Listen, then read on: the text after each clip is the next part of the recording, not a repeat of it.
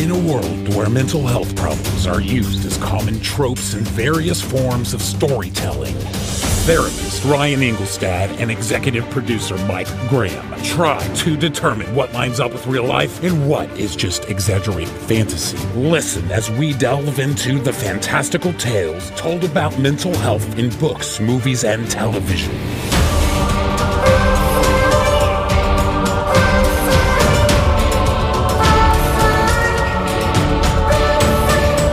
This is Pop Psych 101.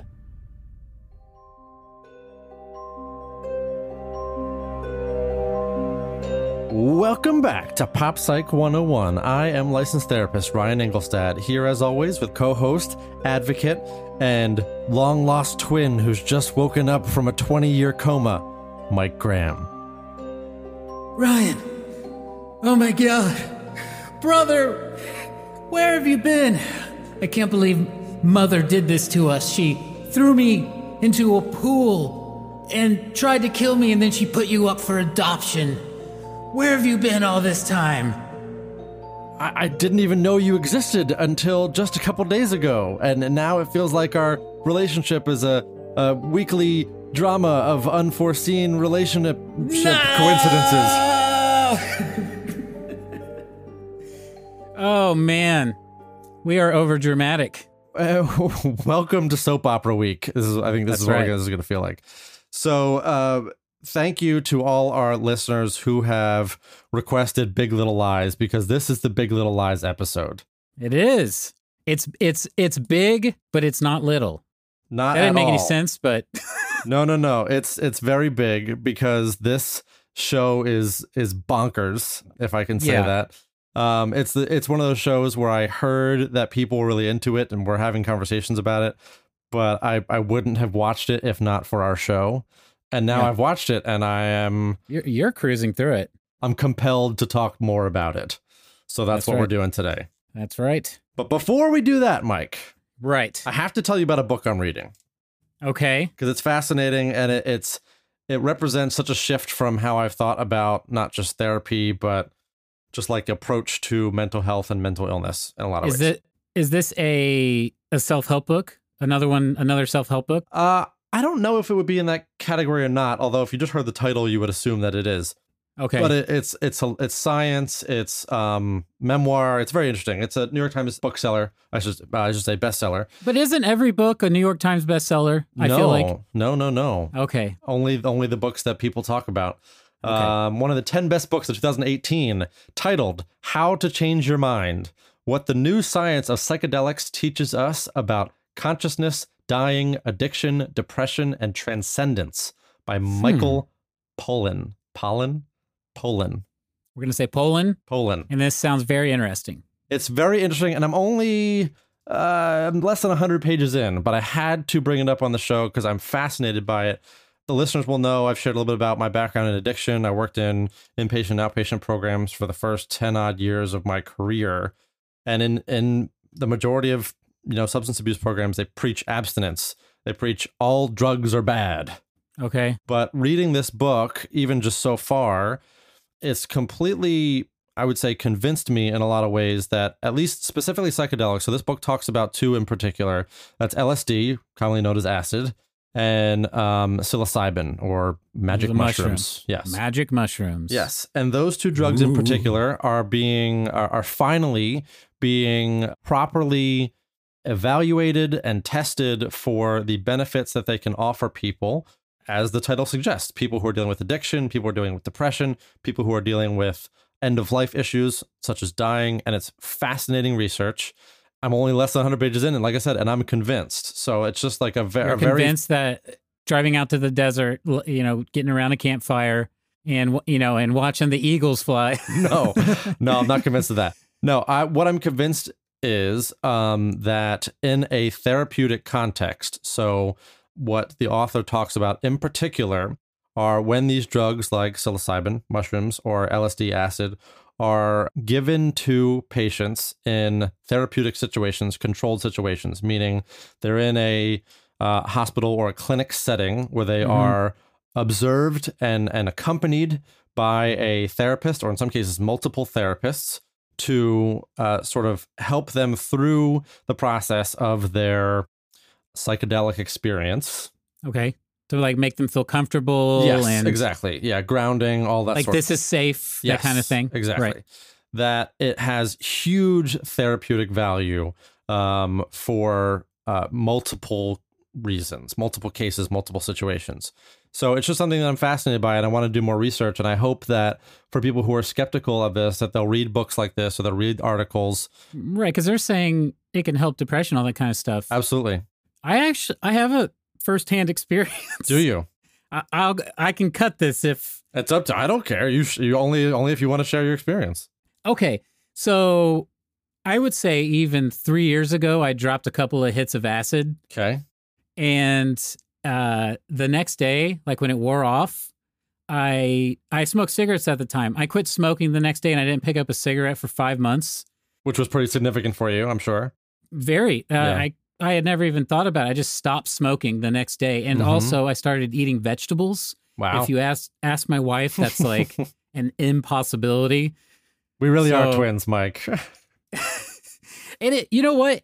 But it wore off. Sure. Like everything like started fading away. But Sure. I don't know if that's anecdotal, but it was like my dad was like, "You quit smoking. How'd you do that?" I'm like, well, I did this. And then I just didn't have a craving after that. Yeah. So what they're seeing is that it's these sort of rewiring our brain experiences, kind of like what you're talking about, where people can have, in some cases, one dose, one therapeutic experience with a psychedelic and can experience what you experience, where there's long-lasting benefits. So, most antidepressants you're taking every day for years and years, antipsychotics, all these things, same situations. Whereas with the psychedelics in this early research, what they're seeing is that one dose delivered therapeutically under a controlled situation can have long-lasting effects for people. Right. Yeah, you don't want to do it how I did, because... Well, no, and in fact, and this is one of the reasons why I think people have an incorrect perception of it, is that these two drugs in particular are not physically addictive in the way that things like opiates or cigarettes are. Yeah, you do it and you don't really want to again. Right. In fact, if you do it multiple times or if you do it frequently, it starts to lose its effect. That's right. So I just think it's fascinating, and I'm hopeful that our society continues to be receptive to alternative forms of treatment because, as you know, Mike, I'm an experimenter. I want all avenues of treatment and support available to as many people as possible. Totally agreed. So fascinating stuff. Go do your own research, but the world's changing, I think. And I already did my research. There you go. At that, we're going to jump into today's episode.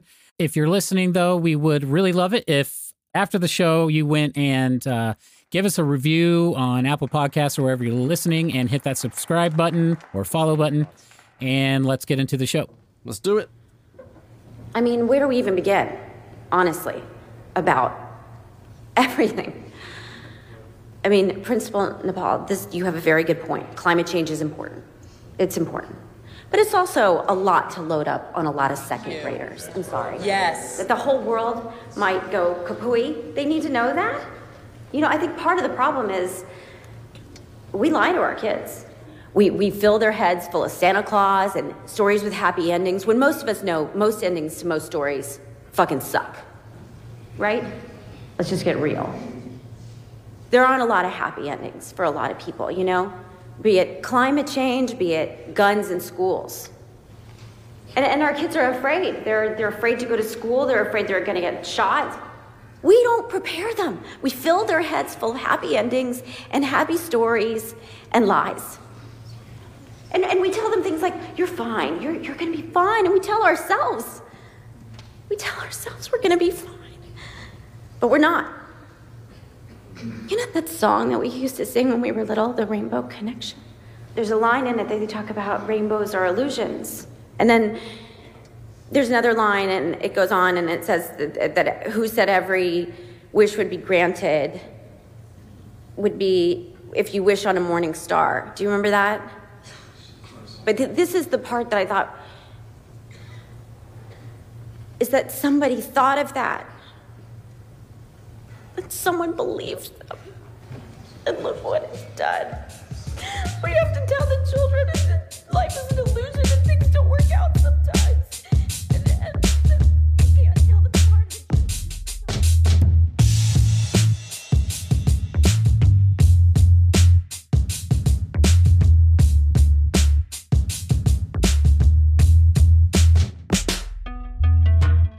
Big Little Lies. I tried to figure out exactly what that meant because it's like, I don't know, a double negative or Oxymoron? it's something. Yeah, it's an oxymoron. It's like an Yeah. oxymoron. And I was just like, okay, I don't know. Well, yeah, it's funny because, I mean, we could do this episode in 10 minutes in which I express my opinion that the Monterey Five should have just gone to the cops immediately following the end of season 1, and they probably would have been fine. I don't know, Ryan, what happened in season 1? Well, yes, they were involved in an altercation. And so, okay, so before I do this, spoiler alert, obviously, that should go without saying, but we are focusing our episode today in particular on the sort of early story arcs of season 2 of Big Little Lies. And for me, one episode particularly. You have only seen one episode of Big Little Lies. I've seen, and that's where we stopped it. We actually sort of did this intentionally, but we decided that's what was going to be the door for us to get in, or at least Ryan said, start with this episode. And I watched that episode, and then I thought, wouldn't it be great if I only watched that episode? This is all you knew about it? Yeah. And then Ryan, who's seen most of everything else, has to help me figure out what the crud was going on. I'm going to do my best. Yeah. So just real quick, because I think it's worth saying, these 5 women who were involved in an altercation at the end of season 1, in which Perry, who is Celeste's husband, played by Nicole Kidman. Bonnie's ex-husband. Is that right? I don't think that's accurate. I don't know. I thought you told me that. No, that's 2 different Before characters. Oh, God dang. See? We'll get to it. I promise we'll make this as logical as possible. But Okay. Perry is abusive to Celeste, and during one altercation in which he is physically aggressive with her, these women confront him. Bonnie, to your point, ends up delivering the final push down the stairs. Perry falls down the stairs and ultimately dies. He's dead. Now, it's my opinion that they could have just gone to the cops and been like, this guy was, beating up our friend, and this was sort of self-defense, and like that could have ended everything. But hey, it's a fun show, and it kept going, and the lies continue. Yep. They're big. And they're little, and it's okay. So we're going to get into all these characters and their various interactions with therapy, because that's why we picked episode 3 in particular, because there are a lot of different interactions that these characters have with therapists, plural. Yes. Okay, so I want to frame this episode. Let's do it. From what I saw, and so this episode's called "The End of the World," season 2, episode 3. Basically, from my perspective, what I saw happening in this show, there is a guy named Ed who is married to a woman named Madeline. Madeline has recently cheated on Ed, and they are in marriage counseling for it. So he found out recently the cheating incident at Health apparently happened about a year ago in the show's time. Okay. So Ed just found out. Yes. Right? Yes. And they go to marriage counseling over this. Yes. Then we also have Celeste, who is in therapy because Perry just died. Has actually been in therapy with this therapist since before he died, was in therapy actually with Perry for a period of time in season 1 as well. Okay. And the therapist here is the same therapist for the marriage counseling and for Celeste. Yes. Yes. And then what else is going on is Madeline is dealing with what's happening in marriage counseling outside of marriage counseling, talking to her friends. We have Meryl Streep, who I didn't catch her character's name. Mary Louise. Yeah, she's just being horrible through the show. And well, then she's Perry's mother, and she is understandably confused and upset about the loss of her son. Yes. Right. And then we have, I'm going to butcher it. It's Renata, I think. Renata. Yes. Who's dealing with the fact that her daughter has had an anxiety attack because the school is teaching them too much about climate change and how it's going to destroy the planet. So that's basically what's going on with all the characters in this That's episode. your entry point, yes. But first thing that we jump off in, and it's really one of the big things going on as far as just total like, WTF's happening here is Madeline and Ed's meeting with the marriage counseling. I'll just say it first. So I didn't understand the therapist at all. Who I actually put in my notes. It looks like Dr. Evil from the Austin Powers series, just like sitting in the chair, like, giving them what I viewed as just like the worst therapy session I could imagine. Terrible advice, horribly confrontational, just picking out problems for them and telling them they have these specific problems. And I thought, okay, I'm going to talk to Ryan and he's going to tell me that he agrees with that. I'm hoping that that's true. Did I agree with what your perception is of them? Yeah, I just, like, what did you see in this scene? Because I know you wanted to start here. Yes, so. yes. So, yes, this therapist, Dr. Reisman, does have a pretty confrontational style.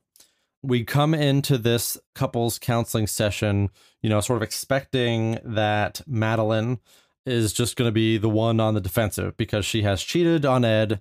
What a terrible thing to happen. Let's confront Madeline and try to solve the relationship from there. But she actually almost immediately starts out saying, yes, obviously what Madeline did is wrong, but Ed is not innocent in how the relationship has gotten to this point. This is correct. She just tells Madeline something negative about Madeline or what sounds like she's siding with Ed. She goes on a spiel about that. And Ed says, thank you to the therapist, like, 'cause she just validated how he was feeling. Yes. And she turns to Ed and says, you are culpable in this cheating because you told me that you're a go along, get along type of guy. Because you're overly accommodating and profoundly disengaging, you've let this happen. And then I almost fell out of my chair. You describe yourself as a go along, get along, don't make waves kind of guy. That makes you either wonderfully accommodating or profoundly disengaged. Interesting. So what do you have a problem with? Because he's a nice guy, he let her cheat on him? Okay, so I guess that's not how I interpreted it. That's interesting. She sort of makes the accusation to Ed that he's been disengaged. Yeah, the profoundly disengaged is the only like redeeming part of that sentence for me. Right. So, and that's a fair criticism of a partner within a relationship, right? Yeah. Now I don't know that the therapist sort of makes that equivalent to cheating, which I don't know if I would necessarily agree with. We can. She did equate it to cheating. She did. She was like, that was the whole point of what she said, was that it was the same as cheating. And I don't know. I don't want to take this whole part over, but I was just like, okay, so maybe he was disengaged, so they should have gotten marriage counseling then. Oh, sure. That does not in any way mean he let her cheat on him. Yeah, no, I don't know, because, and I guess we should also clarify what the exact cheating incident was. Yeah. So from my memory, Madeline cheated on Ed with. Please say Perry. No. Their daughter's theater director, which is like so soap opera-y. And what happened was, during a conversation between Madeline and their daughter, Madeline and Madeline's daughter, Madeline's daughter basically like called her out, like, oh, you kind of preach family and you preach these things. Meanwhile, a year ago, you hooked up with the theater director. And then out of the corner of the scene comes Ed, sort of overhearing this conversation, clearly never having heard this information before. Yeah. So he says, oh, what's this about, hooking up with the theater director? And Madeline tries to play it off like, oh, you must have misheard it.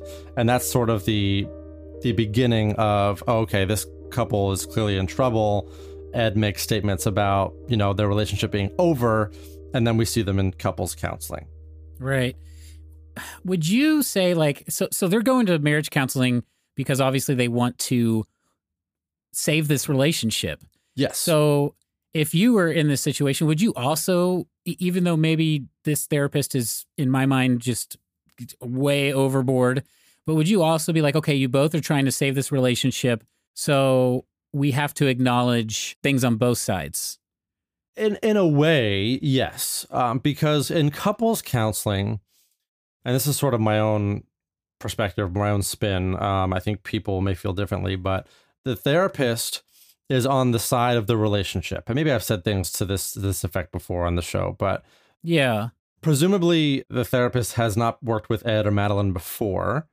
So if that's the case, and they're just coming in fresh for couples counseling, the therapist, it's their job to not align with either member, either partner within the relationship. It's their job to align with the goal of the couple. And if the goal of the couple is to fix the relationship or reunify or rebuild trust, then that's the therapist's alignment, is I'm on team reunification. I'm not on team Ed. I'm not on team Madeline.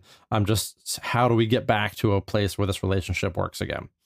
So to that effect, it makes sense to create space for both partners to have things that they can be working on. Okay. I don't know that I'd necessarily say like, you cheated, that's bad. You've been checked out, that's also bad. Right. Because You're not. Let's not think- focus on these things we did wrong. Well, right. And I think Well, comparing one partner to the other is kind of a setup for me. In session, especially, I don't want one partner to sort of have that feeling of like, oh, so I'm checked out, but that's just as bad as someone stepping out of the marriage.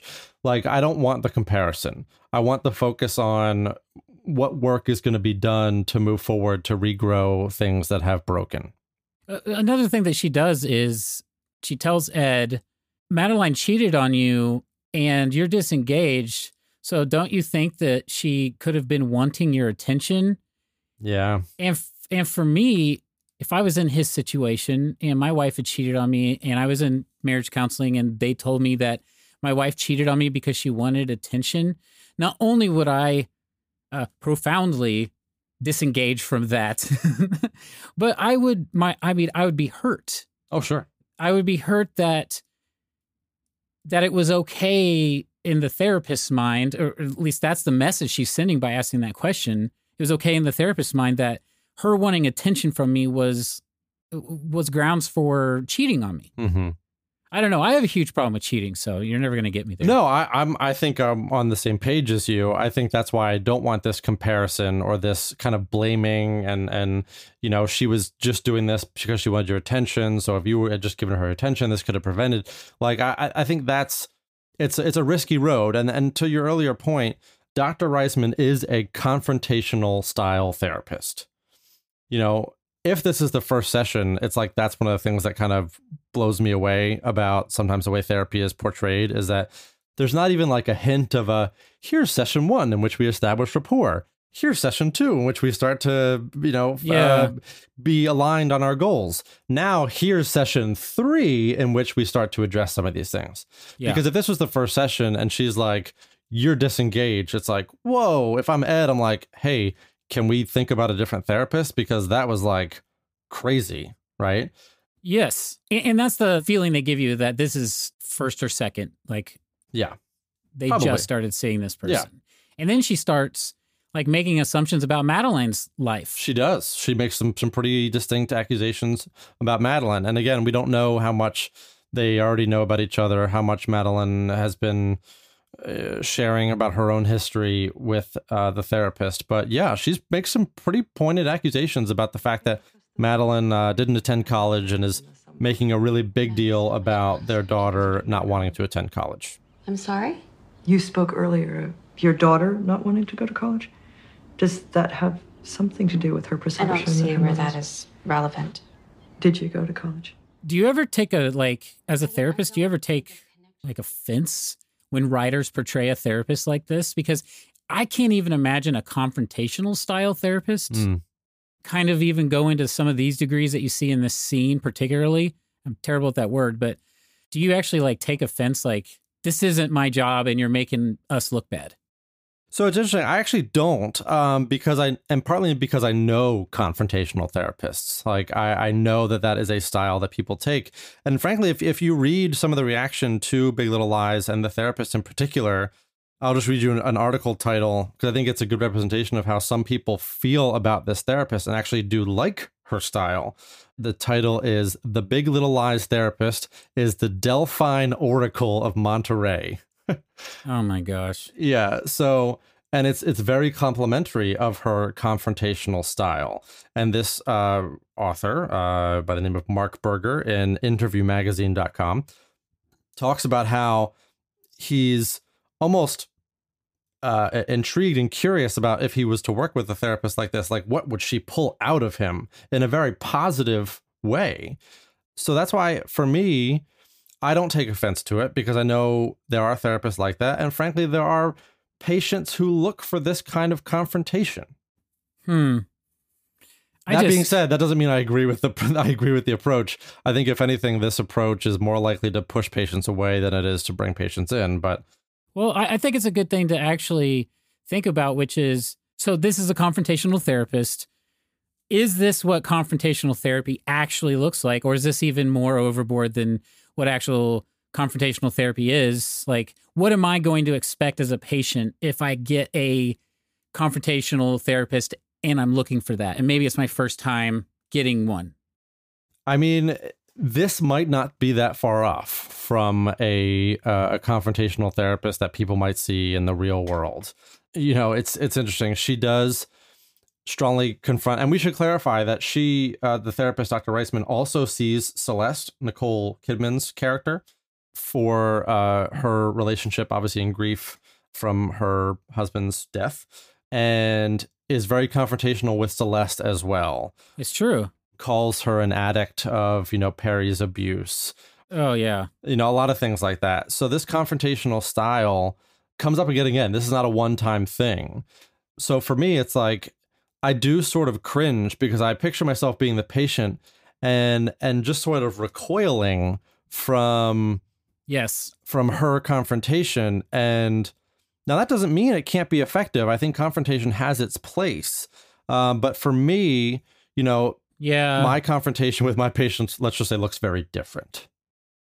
Okay. Because I'm thinking, like, in therapy, I try to be as honest as possible, right? When I'm in therapy, and I really do try, but being 100% honest all the time is just, I don't know. It's just not going to happen, especially with, like, some of the problems like I deal with and a lot of people in therapy deal with.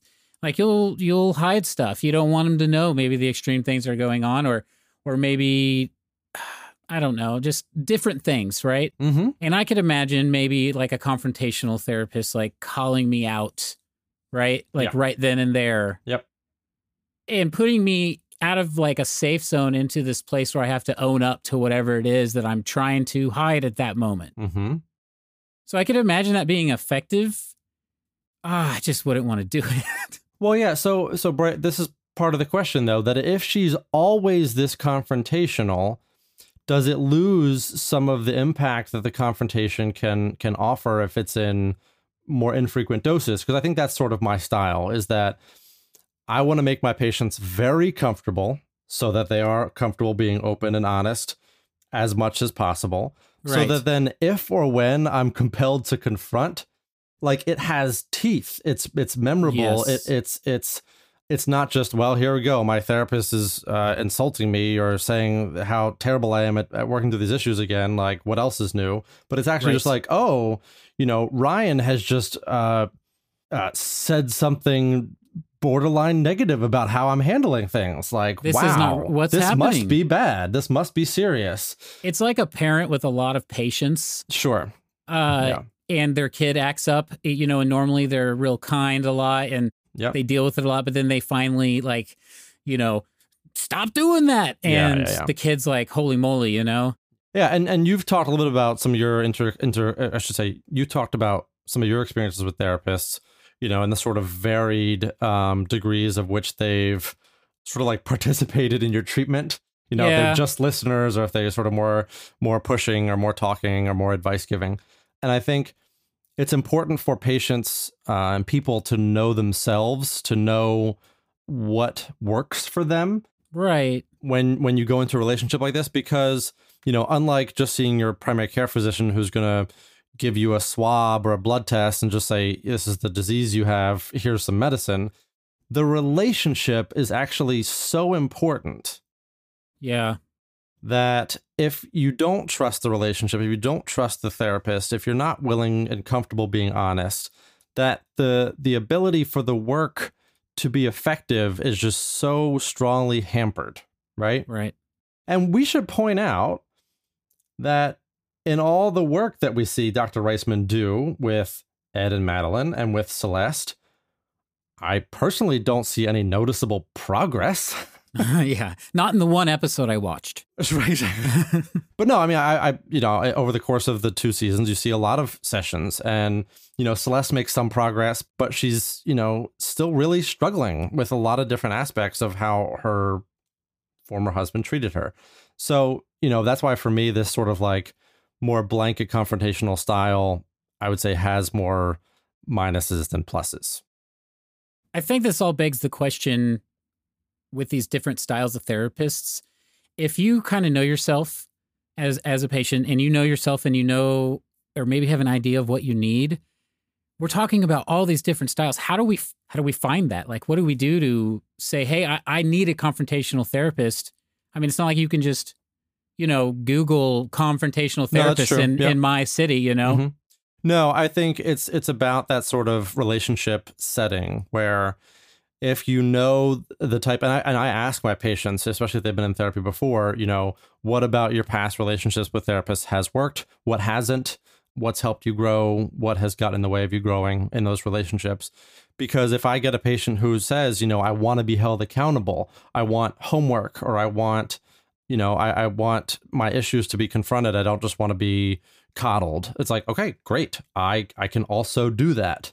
Because it's interesting, as we're talking about this, I'm thinking about my own experiences in therapy. Most of my experiences in therapy have been pretty short-lived. And I think what I know about myself is that, and this is in partly because I'm a therapist, like I know what the therapist is doing. Yeah. That I probably benefit more from a confrontational relationship with a therapist. Okay. Because if I go in and I know exactly what the therapist is doing and they're working through the same CBT or DBT techniques that I would do with my patients, it's like, yeah, I can do this with myself. Right. So you need to push me a little bit harder if I'm going to benefit from the work we're doing. You need to surprise me. Yeah, more or less. And I think that's okay. It's okay for me to know that and for me to ask for that. Yeah. There are 2 more ethical things that I want to touch on with Dr. Reisman. Okay. So one is we've mentioned the fact that Dr. Reisman sees both Celeste, who's Nicole Kidman's character. They've been seeing each other for some time. And then Dr. Reisman also sees Madeline and Ed. Madeline and Celeste obviously are, if not very close friends, maybe even best friends. This is an ethical issue. Dr. Reisman already knows a great deal of information about Madeline before they've even met. Yeah. So now this varies by, let's just say, community setting, and I'll explain that in a second. But if I'm seeing a patient and I know that patient's circle of friends, and then another member of that friend group even requests to see me, that would be an ethical issue that I would be very hesitant to take on the friend. Really? Even in a couples counseling setting, because I'm already biased. I already know information about this person from another person, and that information is going to be hard to separate from my relationship with that new person. And likely, Madeline's been portrayed in a good light, as being a supportive friend through, through the Perry situation. Sure. From what I can guess. I was just going to have to say, I've told you about the therapist that I saw that kind of led me down a really strange path with diagnosis and stuff. Mm-hmm. This therapist that I saw, this is in like 2012-ish time. He saw me, my sister's husband, our friend. He saw like everyone that I know that needed therapy was seeing him around the same time. Right. So that's what I was referencing before. The sort of community setting is a factor in this, especially in rural areas around the country or across the world. Listen, there are some communities who only have one therapist. That's just a fact. And if that's the case, you can't help but get sort of stuck in these sorts of situations. But that's why you have to do your homework, and you have to be very upfront with your patients and saying, listen, I've been seeing you for this period of time. I have to be upfront with you that I am taking on another patient that you may know about this, you may not, but I have to let you know that it may become an issue. And I'm able to completely set things down between I can have the boundaries necessary to make this relationship work. Right. Ideally. I mean, certainly in communities, it's possible that may not be able to, and that would be a huge problem. I feel like this community and Big Little Lies would be impossible. Well, right. And look, Monterey, California, you would think that there are enough therapists that you don't need to see the same therapist as your best friend. So that's one ethical problem that I have. Okay. The second one is, and I don't know if this is the episode that you saw or not, but there's a scene with Dr. Reisman and Celeste. And look, we know she's a confrontational therapist, but she kind of out of left field asks Celeste to more or less close her eyes and relive one of the abusive episodes she experienced with her late husband. I don't think that was this episode. This was not an no. episode. Okay. So they're in session and they're talking about Celeste's memories and experiences with her abusive former husband, Perry.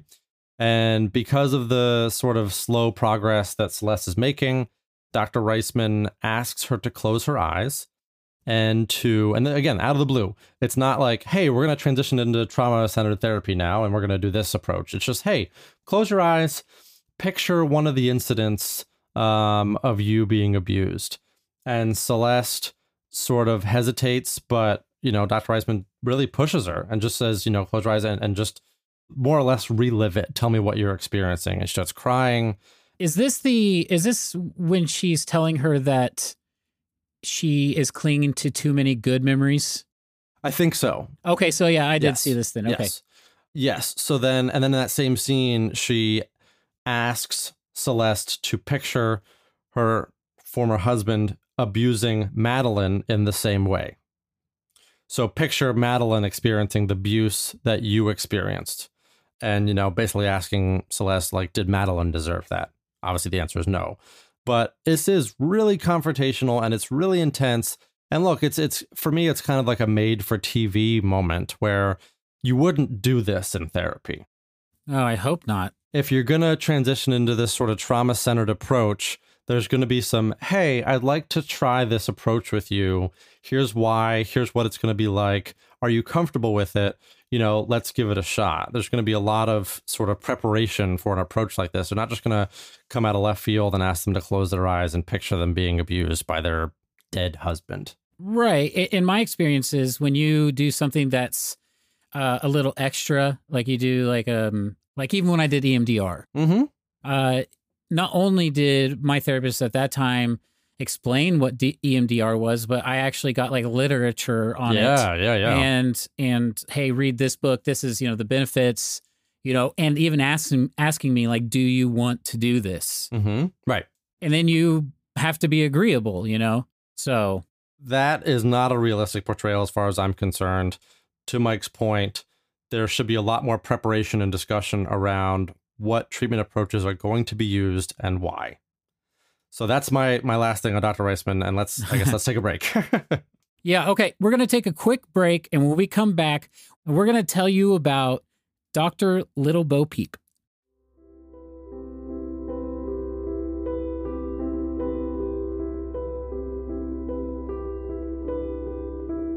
So, Mike, it's time for us to talk about one of the weirdest therapist portrayals I've ever seen on screen.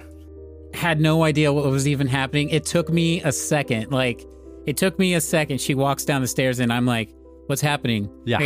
I couldn't wrap my head around what they were trying to tell us as an audience. Bizarre. So bizarre. So you do the setup. You give us how we got to this point.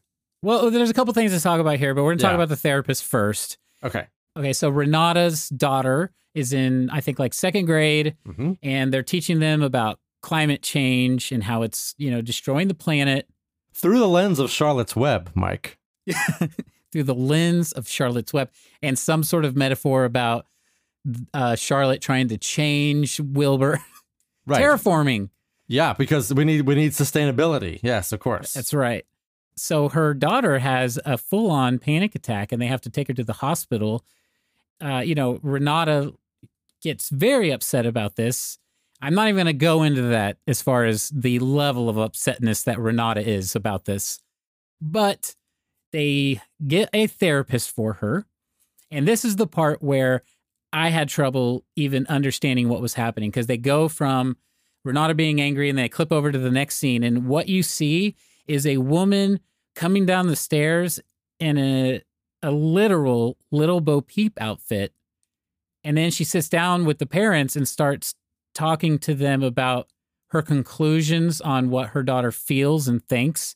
And then it dawns on me, this is the therapist. And she went up and did therapy as Little Bo Peep. She sure did. And talked to her, and the voice of Little Bo Peep leaves her saying, I can't wait to see you again. I'll bring tea and crumpets. It is actually wearing fake teeth, which I don't even understand why that's necessary. She had a cane. What's Bo Peep supposed to look like? Why does she need fake teeth? I know, and she had the cane, the sheep herding cane. The shepherd's crook, yes. Yes. Hello. Oh, we had such wonderful fun together. Did you, honey? Yeah. This is an easy question. Like, what is this? Is this a real thing? Do therapists dress up, go to people's houses to give, I mean, what can only be called therapy role play? Mm-hmm. So let me just say out front, Dr. Bo Peep would never, ever, ever, ever exist in the real world. Okay. Like this. It's a sort of a mockery of what play therapy is. Right. Which we talked about in a Mary Poppins episode. We sure did. And that actually was, there was a lot of good things there. Yes. In that one. Yes. So play therapy here, what's sort of being implied is that this therapist is coming in as Little Bo Peep, who we assume the daughter's name is Amabella, who we assume Amabella is just very receptive to, and for whatever reason tells Little Bo Peep everything she's feeling and everything she's anxious about. Oh, the perfect result too, right? Perfect result. And I think that's one of the weirdest things. It's like, yeah, no, this just worked. I was just Little Bo Peep, and now I'm taking my bonnet off, and let me tell you everything I learned about your daughter. It's like, yeah, whoa. But yes, so it was 100% effective. However, this is just not what happens in real life. Yeah, but that's not the only reason it's unrealistic. Oh, please say more. Well, there's also the speed in which she showed up to her house. Oh, sure. And having that availability for somebody just to be there. Yes. Especially to the degree of which she was prepared to do this. Yes. So thank you for bringing that up, because unfortunately in this country specifically, but also in the world, there is a disparity in therapeutic services that are available to people with resources, money in particular, connections also, but money in particular, and the have-nots, people who live in rural areas, or people who are who don't have insurance, people who don't have money or connections, or all those sorts of things. And this is such a perfect example of that fact.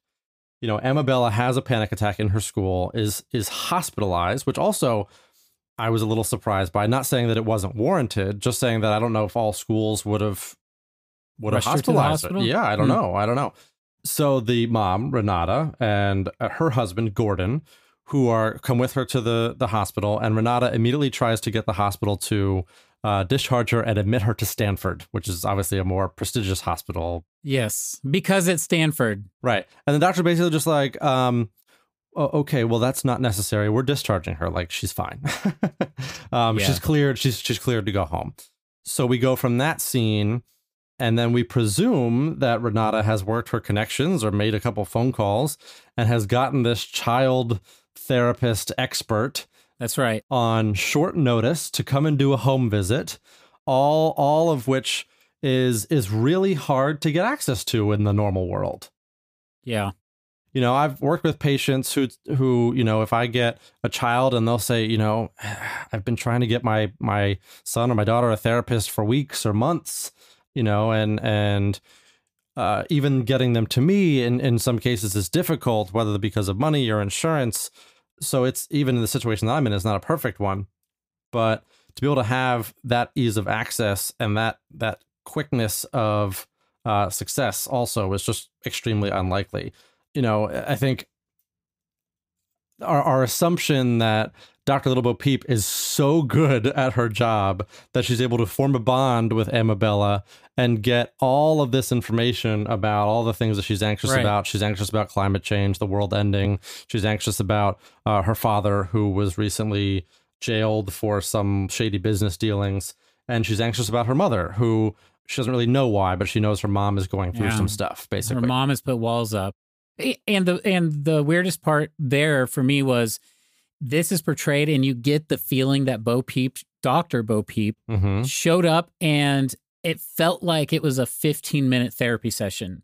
It felt like she walked up and was like, so tell me what happened. And then the daughter told her what happened. And then she was like, solved. Yeah. And look, the feedback that Dr. Little Bo Peep gave to Renata and Gordon was presumably very useful and important for them to have. But the likelihood of that being the outcome from this bizarre therapy setup is just, for me, like borderline impossible. I have to ask you before you tell us about the realistic Okay. outcome and what that really looks like. That would be if you had a patient Mm-hmm. and you knew that this is the only thing that would get through to them, and they asked you to, I don't know, dress up like the Quaker Oats guy and go to their house. I don't know why that was Why the Quaker Oats guy? Am I working with Quakers? it popped right in my head. I don't know. Sure. And you had to go and you had to wear the hat and like the twisty tie collar and the jacket and the whole, you had to have the white wig on, everything. Sure. And that was going to be the only way you were going to get through to somebody. Mm-hmm. What would you do? Well, up front, I just have to say I'm not licensed to practice in home, so I can't go to anyone's home in my current clinical capacity right now. I'm disappointed. No. The short answer is no. I would not, because, and I think this is the criticism. The client or the child wouldn't be bonding with me, Ryan, the therapist. They'd be bonding with the Quaker Oats man, Yeah. or they'd be bonding with Little Bo Peep. And he's super easy to bond with too. So then it would be really hard to bond with you at like an actual in-house, in your office. And then they have weird relationship with the Quaker Oats man. They couldn't eat oatmeal. Yeah, it ever really again. throws everything off. It does. So no, I mean, I think even in the scenario in which, my child really responds to someone who's this, or this, look, when I've worked with children, I do play games and do art and, do little exercises and things like that. Even do role-playing stuff, totally fine. But to take it to this next level, I think is purely frictional. Yeah.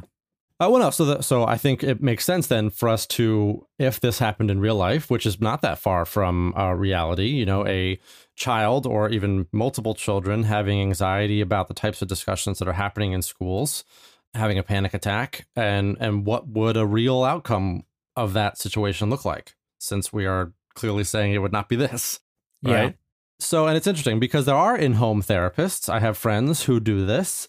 It's challenging work, and I applaud them for doing in-home counseling. It's definitely a required service. Like, I mean, no question. Some people that would be the only way they could see a therapist. Yes. Well, right. Whether because of convenience or logistics or disability. Or agoraphobia. There's a whole list of things. Yeah, absolutely. Yeah. But I'm talking specifically for children. A lot of times in-home therapy is sometimes what happens. So in these cases, if a patient is if a child is hospitalized, they might be referred for what we know as in-home services, where a therapist can go in and do a proper evaluation, not just of the child, but of the family, and get a big picture of what's happening here, and have interactions with the child in their environment. And that's why in-home therapy can be really valuable, is because you can see, not just a child coming into your office and depending on them sharing with you, but you can see what their house looks like. You can see what their room looks like. Right. And there's a lot of value in that. You can see how they talk to each other. Yeah, absolutely. So there's incredible value in that. And I think if for those people who have been able to access those services, I think there's a lot of possible outcomes, just like Little Bo Peep magically creates, where you can really create some useful insight for the family, not just the child. Right. But the bigger issue as well, just real quick, Mike, because I think in watching the show, it's like this liberal utopia kind of weird place where when they talk about Charlotte's Web, they're not really talking about like a pig and a spider. They're talking about sustainability. Like, I don't think this is your typical grammar school. Let's just put it that way. That's right. That's very right. And So that actually helps us talk about what the school is doing. Yes.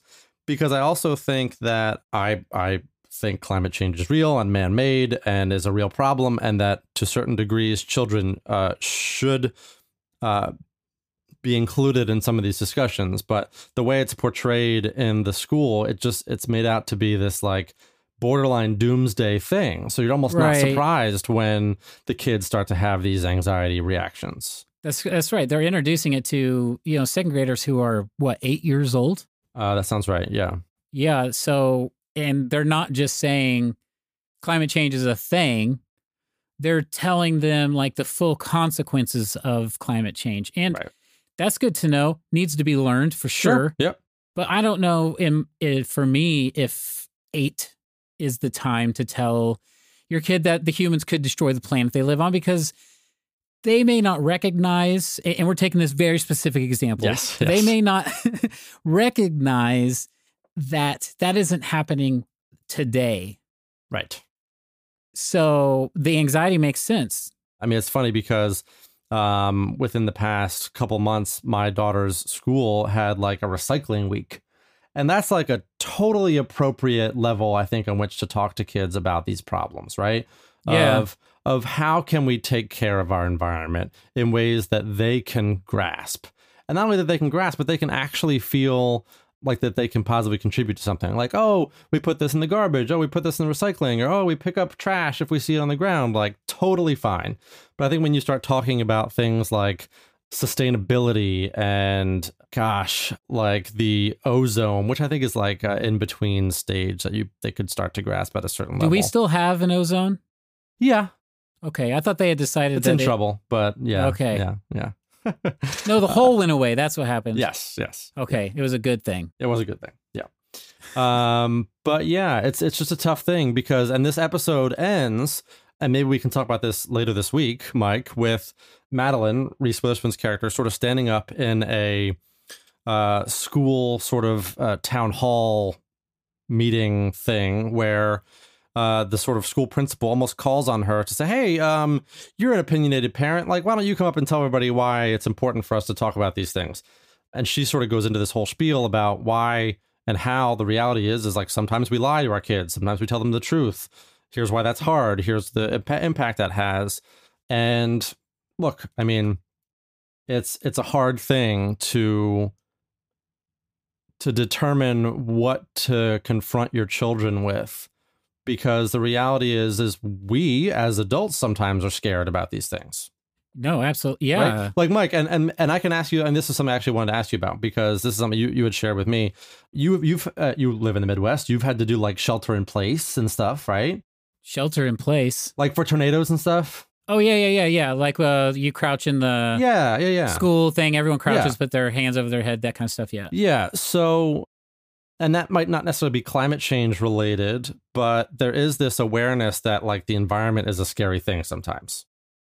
So how much do your kids know about like that? How much do you talk to your kids about that stuff? 0%. Okay. So that's why I'm asking. Well, I mean, Ben he turns 4 this month, Sure. Yep. I haven't gotten, I don't know. As far as, I don't really tell him a lot of stuff. Do they have to do the crouch and stuff at that age? They're not. My kids aren't in school. Oh, that's right. But I can tell you, I can look back into my childhood and tell you how stuff affected me to a different degree. So I grew up Mormon. Sure. And it was actually like a side Mormon, but I just call it Mormon because it's easy for everyone to understand what that means. Mm-hmm. And my specific church was like preparing for the end of the world because Zion was coming, right? Mm-hmm. Yep. And like, so we collected and packed away rice into this like shed thing, and they talked about this guy called the Mighty and Strong and how, he would be there to lead us in Zion, which was coming to my city, of course. And I mean, before I came to the realization that in my life, where I realized that like every generation thinks that they're the generation where the world is going to end, that was frightening as a kid to think that the world as I knew it was going to come to a screeching halt, Yeah. And when you're a kid, you believe everything you're told. Of course. Now I will say this was so out there that even when I was 10, I was like, you guys are Like, really? yeah. Sure. So yeah, it's too much too soon for a kid, even with the realistic stuff, I think. So look, I mean, and I agree with that, but I also think we do have to figure out how to talk to them about it in general and when the conversation should happen. Right. You and I just did a guest spot on a podcast, and we talked about sort of how to start having conversations with your kids about mental health. And one of the things that I brought up was, I mean, look, these kids younger and younger are having like live shooter drills. Now, Yeah. my daughter is in daycare. She's technically in preschool or pre-K, and they don't call them live shooter drills, but they have drills where they all have to hold hands and they close the doors and they more or less shelter in place. Now, they don't tell them it's because someone might be doing something scary like this, but the adults all know that's why they're doing Right. it. And then you think like, in the 60s, they had the kids. The atomic hiding out- bomb stuff. Yeah. Sure. The Yep. nuclear war and stuff. Yeah, and it plants these thoughts, just like to bring it back to Amabella, it plants these thoughts of, so wait, am I not safe? And that's so dangerous. I mean, we talked a bit about last week with the aviator. It's so dangerous for a child to have that introduced to them at a young age, the possibility that they're not safe, that we have to be so careful about how we have these conversations and not necessarily lying to them, but choosing how to frame it for them. Let's put it that way. Right. Yep. Okay. Well, we got to end this one and jump into our ratings. I hope you guys liked the conversation about Big Little Lies and the therapy and talking to kids and everything. But if you haven't listened to the show before, every week Ryan and I rate the show on a scale of 1 to 5. Ryan rates for accuracy and I rate for enjoyment. Ryan, what did you rate it this week? Well, Mike, out of 5 shepherd's crooks, Oh, man. it's funny because, through our conversation, a lot of this is pretty realistic. And really the only thing that to me was completely unrealistic was the child therapist dressing up as Little Bo Peep. If she had just been walking down the stairs as Dr. Whomever, saying like, oh, like, it was so nice to meet you, Amabella, I can't wait to talk to you again, and then, and then communicates the things to Amabella's parents, I would have been like, great, 5, cool, complex story, characters a little bit out there, but not that far from reality. But because of that, I have to dock it at least a point. So I'm going to give it 4 shepherd's crooks. 4 shepherd's crooks. Wow. I thought we were going to agree today. Like, that's how I came today. I was like, oh, we both totally have the same number. So I guess we're not. I guess not. Okay. So I'm going to go with, I'm going to 1 out of 5 Meryl Streeps, because I actually, in my notes, I wrote Meryl Streep is the worst. So She's a pretty tough character to align with. Yeah. Yeah. And she's really good at playing that kind of character. Yes, So she is. I'm going to make people mad right now, and I'm going to be unapologetic about it. This show is a total 1 for me. That isn't because I'm right and you're wrong. That's because I personally don't like love to hate characters. Sure.